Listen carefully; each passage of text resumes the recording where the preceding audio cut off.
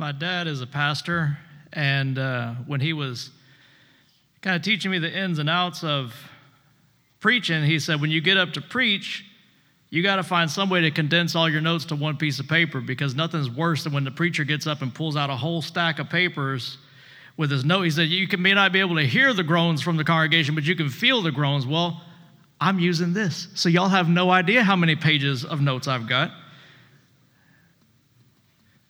And now it can't recognize my face, so joke's on me. That's how it goes sometimes. So I got an email middle of this week from our church secretary saying, could you please give me the call to worship text for Sunday night's sermon? And I said, well, you must be confused because I never signed up to preach Sunday night sermon. And she said, well, you might want to talk to Josh Womble about that.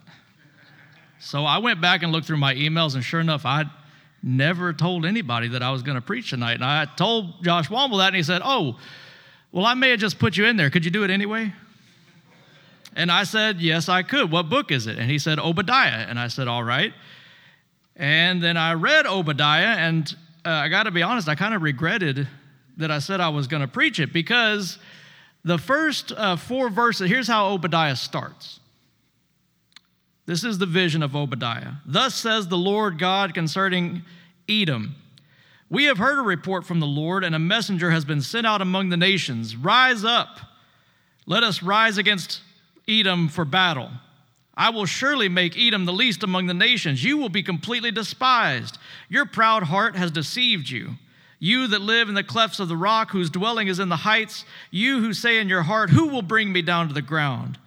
Though you soar aloft like the eagle, though your nest is set among the stars, from there I will bring you down low, says the Lord. And there's about 15 more verses that are a lot like this, of death and destruction for people from Edom. And then it caps off with an uplifting verse, closing it off with verse 21. Those who have been saved shall go up to Mount Zion.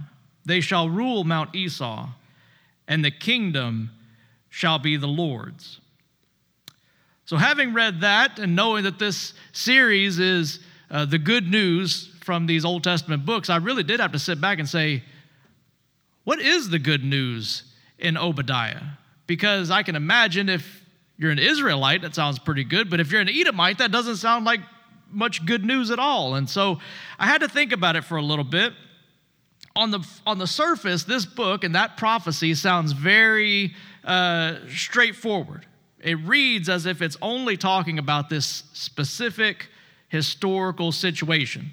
There's some kind of beef between Israel and Edom. Something bad happened, and God is going to punish Edom for their sins. But beneath the surface, or built upon that foundational prophecy, there is a message of hope for all people. There is a message of hope for the individual person who is found in God. This book has has good news on 3 levels. There's historical good news for the nation of Israel. There is an end times good news for all of the people of God.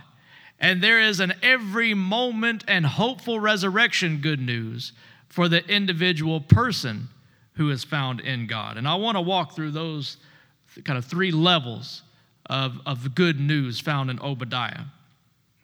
We want to start off with the good news that is really focused on the context and the time in which Obadiah was written. So this small book, and maybe this is another part of the good news of Obadiah, it's little. So I didn't have to do a whole lot of digging around. It's only 21 verses, a small book of prophecy. And it was written at a specific time in which Israel as a nation had suffered betrayal at the hands of a neighboring nation, Edom. Obadiah describes Edom as a brother nation, as a nation that shared a cultural and even genetic heritage with Israel. They were related. They were brothers. Israel had expected Edom to rise up and help defend them, to be on their side when an outside enemy attacked. And this enemy, who we're not told who it is within the book of Obadiah, but an enemy attacked Israel, and instead of coming to their aid, Edom betrayed Israel, sold them out to their enemies, and then joined in the spoils of war with this outside enemy. Israel was devastated by this betrayal, as you can imagine. And so after this has happened, Obadiah is given a vision, a prophecy of God's coming judgment and justice on this situation. God is prophesied as coming to vindicate Israel by tearing Edom down from its lofty place and lifting Israel up instead. Essentially, Israel will live to see the sins of their enemies repaid to them, and Israel will be established forever. Several years ago, when I was the associate pastor at St. Paul Methodist Church, we had an Advent series in which we invited several representatives from other Christian traditions to come and share with us how they celebrated Christmas in their tradition. It was really kind of cool because we got together on Wednesday nights and we had a Lutheran pastor come, we had a Franciscan friar come, and we had an Eastern Orthodox priest come. And each of them shared the different ways that their tradition celebrated Advent and Christmas. It was neat because most of us had never really had that kind of experience before. You know, we knew how Methodists did it, and a lot of us were former Baptists. We know how Baptists celebrate Christmas. But how does an Eastern Orthodox Christian celebrate Christmas? It was really neat. And in that time, they came on different nights, and on the night of the Eastern Orthodox priest, he had some question and answer time at the end, and one person in the congregation said, you know, I have a little bit of experience with Eastern Orthodox folks and the church, and I'm curious, why do the Eastern Orthodox churches not want to seem to get together with Roman Catholics on a lot of stuff? Like, it seems like it's been a long time since y'all been fighting. Like, isn't it time to like bury the hatchet, you know, and get over it? And can't we work together and worship together? It was really interesting. I mean, you could almost hear a pin drop when Father Corey began this story. He said, for most of you, you may not know how this history works, and for most of you, it may seem silly, but in the year 1204, Muslim armies had attacked Constantinople. They had surrounded the city of Byzantium. They had cut off all the supplies to the city. They had killed Orthodox Christians in every town around there. And the Orthodox emperor had reached out for help to someone who you would have considered an enemy at the time, to the Roman Catholic Pope.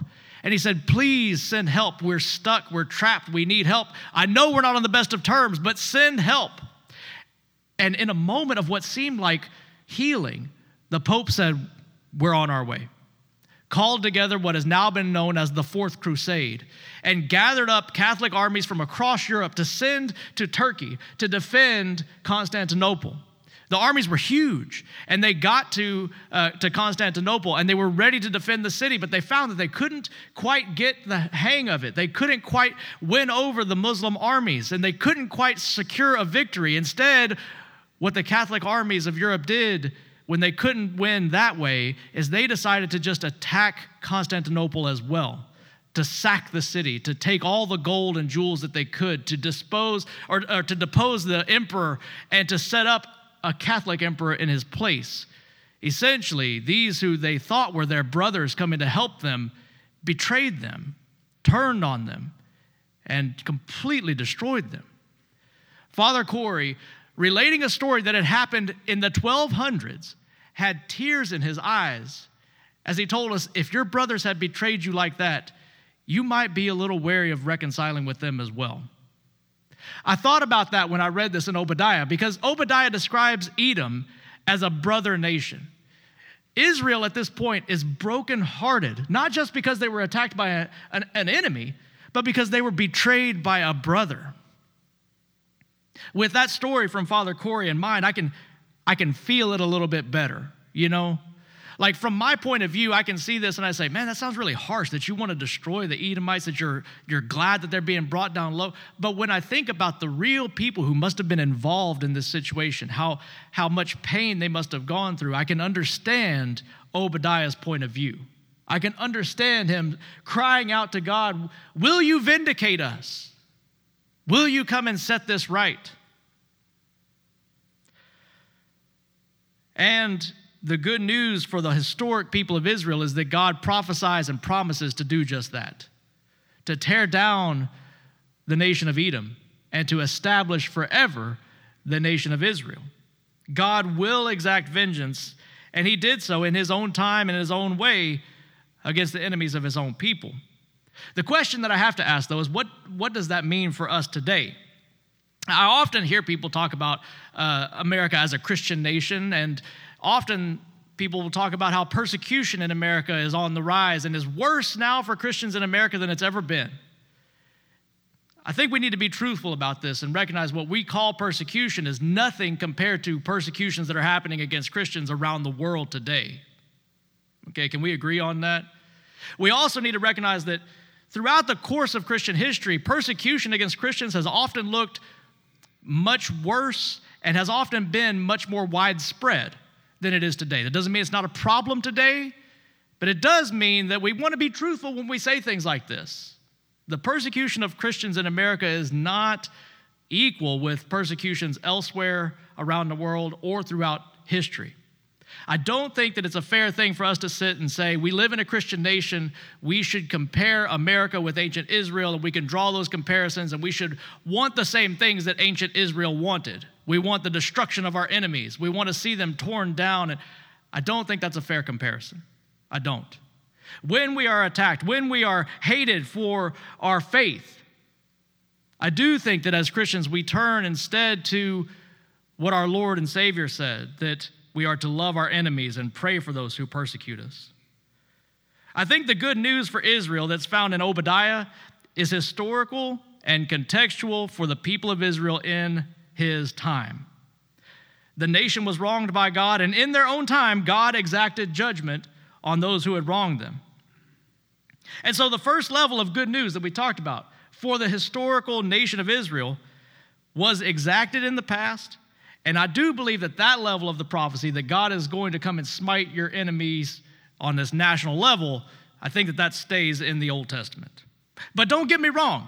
That doesn't mean that I think that there is not good news for us today as well. That's why I actually had Josh read from the book of Revelation instead of from the book of Obadiah to open up this service tonight. Because what Obadiah is pointing to goes far beyond ancient Israel. In fact, he points all the way to the end of all time, in which a spiritual Israel, the whole people of God, will be redeemed and established forever. This verse that I closed on, verse 21, that Obadiah ends his book with, where he says, those who have been saved shall go up to Mount Zion, and the kingdom shall be the Lord's. I do believe that he is pointing to that song that was read at the beginning, found in Revelation chapter 11, that says, the kingdom of the world has become the kingdom of our Lord and his Messiah, and he shall reign forever and ever. It's a good news message that embraces more than just the people of one nation. It's a good news message that embraces people of every nation, of every tribe, of every language, of every tongue. It embraces every person on the planet, every person that's ever existed. It's an invitation to salvation. It's an invitation to redemption. It goes beyond this level of this nation versus that. I do think that as Christians, we must be careful and not play politics. And let me tell you what I mean when I say that. I mean two things. One, I don't think that we can make ourselves into a voting block or a special interest group. Y'all know what I'm saying? I don't think that there should be anybody out there who's like, well, we got the Christian vote, so we're good. I don't think that should really be a thing, okay? And the main reason is because we don't want to allow any other identity to compete with our identity in Christ. I think we can all agree on that as well. We don't want anything to be tied to our salvation that is less than God himself in the person of Jesus Christ dwelling within us. That is what is our blessedness. That is what is our salvation, God in Christ in us. We can't connect our blessedness to our skin color, our national identity, our political party, our cultural heritage, or anything less than Jesus Christ himself. Anything less than the grace of God freely offered to all people, applied on the basis of faith in his Son. And so having said that, I think we also can't play politics in this second way. Our faith is not a sports match. It's not a competition of us versus them. Our faith is not our tradition versus a different tradition, our denomination versus a different denomination, our nation versus a different nation. Our faith is an evangelical faith, which seeks the salvation and redemption of those who we would call our enemies, not their destruction. We are not seeking the destruction of our enemies. We are seeking their salvation. And that means that we should not be classifying ourselves as us good Christian people versus them heathens over there. Instead, we should see that what God is doing in us, he has offered to do in them. It tears down that dividing wall, as Paul says, between us and them. And in the end, there is only grace. We can't play politics in that way either. Because I want you to just imagine for a minute that you're an Edomite. I don't even know what an Edomite really is, what they look like, what they talk like, I don't know. But imagine that you're an Edomite and someone has handed you the book of Obadiah. They say, here's the good news. They hand you this book of Obadiah on the street. It's a short book. You can imagine, it's like a gospel tract, right? It's little. They hand you Obadiah and they say, here's the good news. If you're an Edomite and you're reading that, and all you're reading is, I've never known anybody from Israel. I don't even know what Israel is. I certainly have never done anything to anybody from Israel. But the entire book of Obadiah, all it says is Edom will be destroyed. Edomites are the worst. They're going to rot, If you're reading that, it doesn't sound like good news. But the blessedness of the gospel is that on this next level, on this level of the salvation of the people of God, an Edomite can also belong to the spiritual Israel. The good news is presented, is offered, is invited to all people. It's not on the basis of what your people have done in the past. It's not on the basis of what you've done in your past. It's not on the basis of your national identity. It's not on the basis of your politics. It's not on the basis of your race. It's not on the basis of your language. It's on the basis of the grace of God given in Jesus Christ. Will you accept it or not? That is where salvation comes from. And on that level, I can see the deep and holy good news of the book of Obadiah, that those who are wronged by sin and injustice will be raised up on this day of judgment. Which brings me to this last point. The good news for the individual person who is found in God. If you are one of God's people, then knowing that God will ultimately right all of the wrongs in the world, that is certainly good news. But there's a deeper good news. A good news for you personally. I'm about to really pull the curtain back and be vulnerable with y'all. You ready for this? You're probably not ready for this. Sometimes in myself, I have moments where I certainly identify myself with the spiritual Israel. Oh, Erica could probably tell you that I do this more often than I should. That I think right, I speak right, I act right, I know. I'm a Christian and I act like it. You know what I mean? Y'all know what I'm talking about. Hopefully I'm not the only one who thinks like this. Is that sometimes I can see what I've done, what I think, what I say, and I'm like, I'm good. I'm on the way, Hopefully more times than not, this is the case with me. But if the Apostle Paul can say that there are things that he wishes he could do but doesn't seem able to do them, and there are things that he wishes he was not doing but doesn't seem able to avoid them, I know that I'm not the only one who also sometimes can see that my thoughts and my words and my actions don't align with Jesus Christ. That there are times when I'm out of alignment. I think that some of the good news found in Obadiah is that within each one of us, within myself, those pieces of me, those elements of me that I would say align with Edom, those things that whenever I act selfishly or thoughtlessly, whenever I act pridefully or I think in a way that I shouldn't, when sin drives the decisions in my life, those things that would align with a spiritual Edom, those things are in competition with these other things, these elements of myself that are in alignment with a spiritual Israel. That within me is found both Edom and Israel. Or as Martin Luther put it, we are each both sinner and justified at the same time. And a piece of the good news that's found in Obadiah is in that great day of resurrection, both of those will be resurrected. Both of them will be brought before judgment to God, and they will be set to right. The Edom that is within my heart will be judged and destroyed, ultimately. And the Edom, and the Israel that is in my heart will be judged and uplifted. established forever. The good news is that although right now we kind of suffer in this in-between place where we are both sinner and justified at the same time, that we are both Edom and Israel at the same time, there is coming a day when Edom will be judged in each one of you, and Israel will be uplifted in each one of you. On that day, when the blood of Jesus Christ has completed its work, when your salvation is finished, on that day, Edom will be no more in you.